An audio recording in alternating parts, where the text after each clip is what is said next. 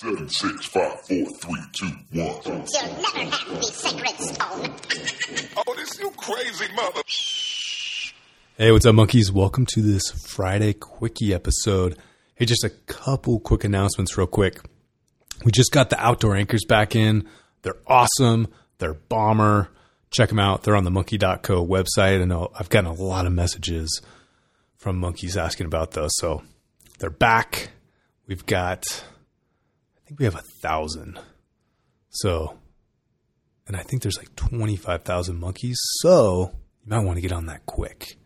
Second, Monkey Merino is still there. I wear it all week long. It doesn't stink.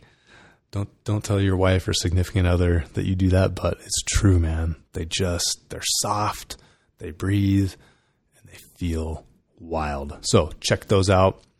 Otherwise, I mentioned this again in the episode, but I've been working on the body hardening manual. I was coming across some, I'm trying to think of the right word, some inconsistencies, I'll say. So I wanted to share it with you guys.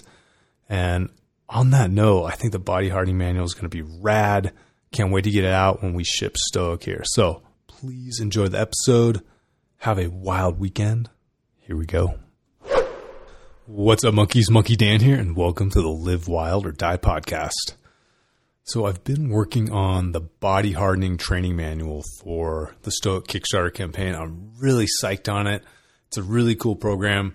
I think whether you back Stoic or not, it's going to be a super useful tool.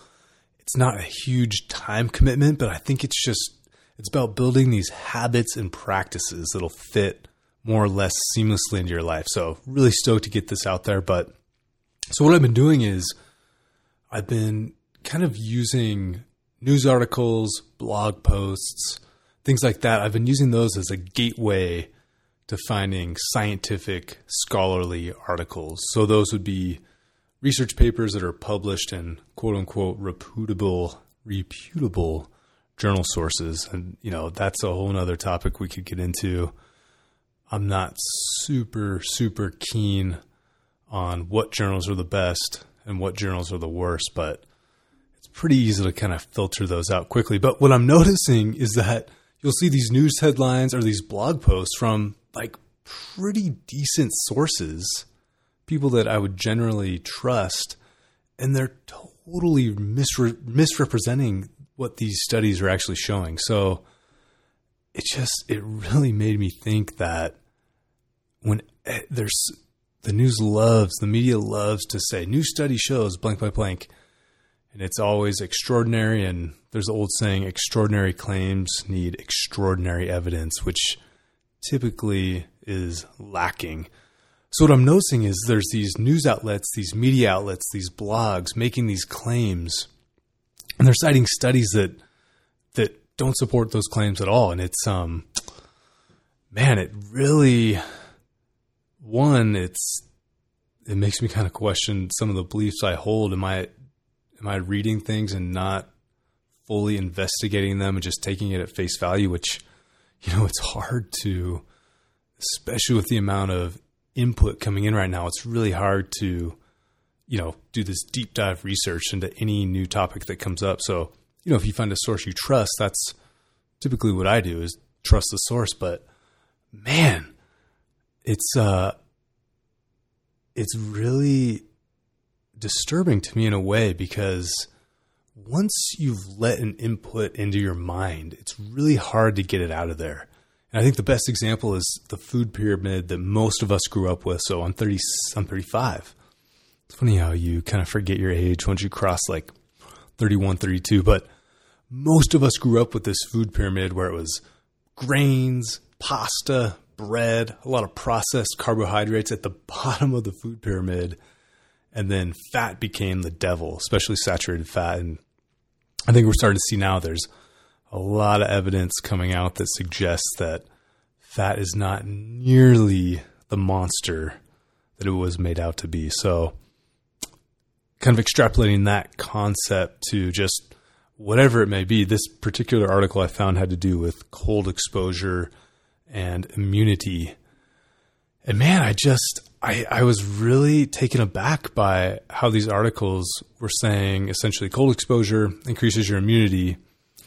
And they were citing this article, but the article specifically says there was no difference in amount of days that people were sick. So I can link to the article so you guys can check it out. But I just wanted to bring that up and just kind of plant that seed in your all's mind, so you can't get it out now. But I think you really, really need to approach extraordinary claims that lack extraordinary evidence with extreme caution. And, I'm all about pushing the edge. I'm all about experimenting.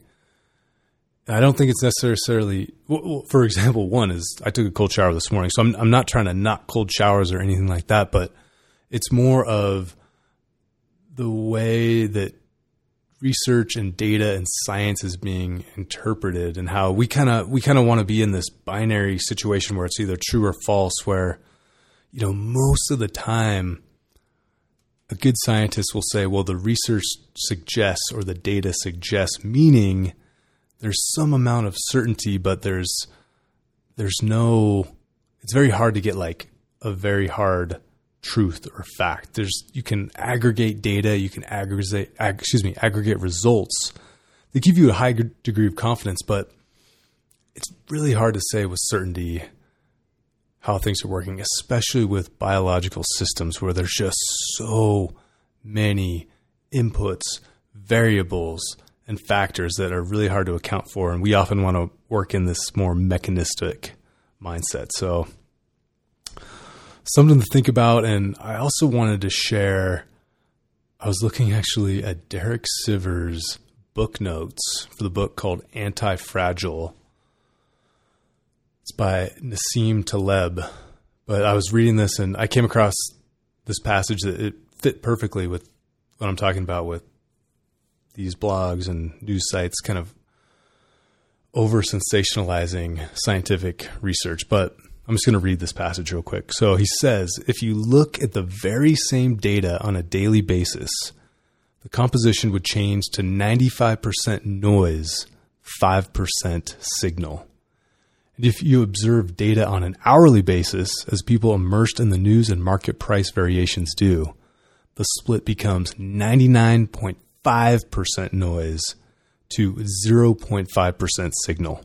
That is 200 times more noise than signal, which is why anyone who listens to news, this is in parentheses, except when very, very significant events take place, is one step below sucker.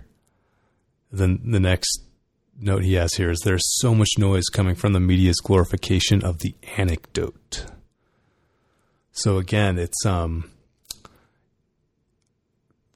reason why I wanted to communicate with this, the reason why I want to communicate this with you monkeys was I just think it's important. There's so much input coming at us all the time. Ads, social media, news, all that. I think it's really hard to, again, once something has gotten in there, once you've heard it, listened to it, kind of internalized it, it's kind of hard to get out. So I think it's really important to be cognizant and conscious of what you let into your mind. And also if there are extraordinary claims, I think it's important to at least take a deeper look, maybe find someone you really trust.